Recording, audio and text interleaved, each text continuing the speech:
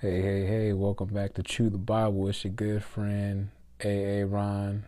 I'm official, finally official. Broke down and invested in a microphone.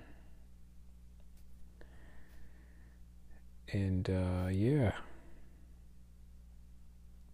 this is very interesting. Very, very, very, very interesting. Still feel kind of like an old man trying to figure out this technology stuff, how it all works. Oh boy. Um,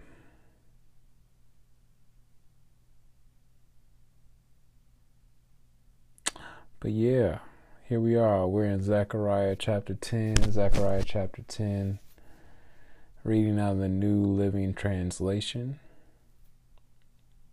And it says, the Lord will restore his people. That's the heading for this. It says, ask the Lord for rain in the spring, for he makes the storm clouds, and he will send showers of rain, so every field becomes a lush pasture. Household gods give worthless advice, fortune tellers predict only lies, and interpreters of dreams pronounce falsehoods that give no comfort. So my people are wandering like lost sheep. They are attacked because they have no shepherd. My anger burns against your shepherds, and I will punish these leaders, for the Lord of heaven's armies has arrived to look after Judah, his flock. He will make them strong and glorious, like a proud war horse in battle. From Judah will come the cornerstone, the tent peg, the bow for battle, and all the rulers. They will be like mighty warriors in battle, trampling their enemies in the mud under their feet. Since the Lord is with them as they fight, they will overthrow even the enemy's horsemen. I will strengthen Judah and save Israel. I will restore them because of my compassion. Let's see here. It will be as though I had never rejected them, for I am the Lord their God, who will hear their cries. The people of Israel will become like mighty warriors, and their hearts will be made happy as if by wine. Their children too. Let's highlight that too. I like that. The people of Israel will become like mighty warriors, and their hearts will be made happy as if by wine. Their children too will see it and be glad. Their hearts will rejoice in the Lord. When I whistle to them, they will come running, for I have redeemed them. From the few who are left, they will grow as numerous as they were before. Though I have scattered them like seeds among the nations, they will still remember me in distant lands. They and their children will survive and return again to Israel. I will bring them back from Egypt and gather them from Assyria. I will resettle them in Gilead and Lebanon until there is no more room for them all. They will pass safely through the sea of distress, for the waves of the sea will be held back, and the waters of the Nile will dry up. The pride of Assyria will be crushed, and the rule of Egypt will end. By my power I will make my people strong, and by my authority they will go wherever they wish. I, the Lord, have spoken.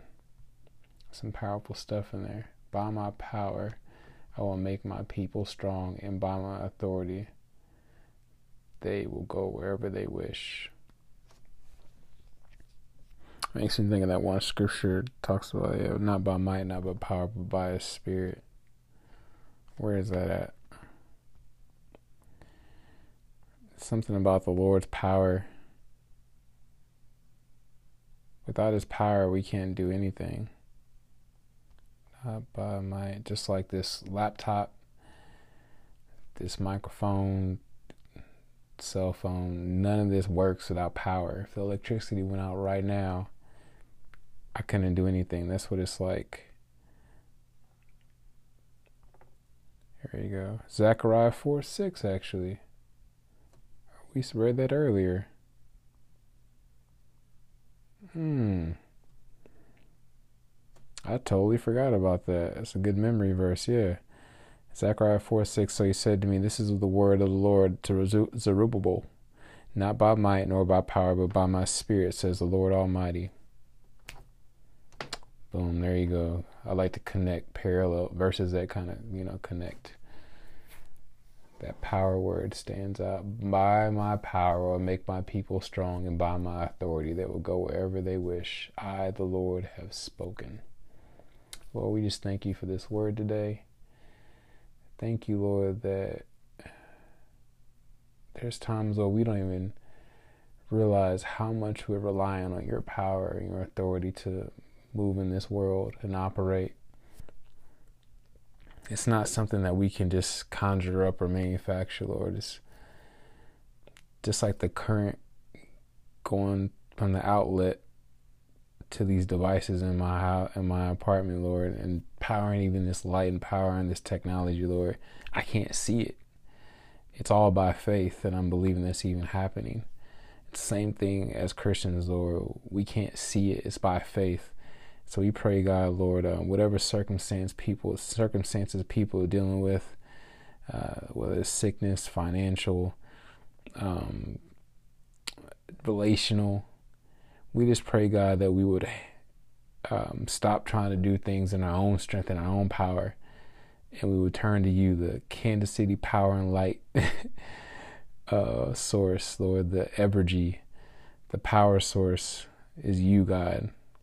You are the power plant. So we would cast all of our cares on you, Lord, because you said you care for us. Yes, 1 Peter 5:7 said, cast all of our cares on you because you care for us. So I just pray for those of us, especially for me, relational, that desire to want to be married again and to be loved again, and to just have that feeling of a family again, just coming home and somebody's excited to see you. They don't even have to be that great of a cook.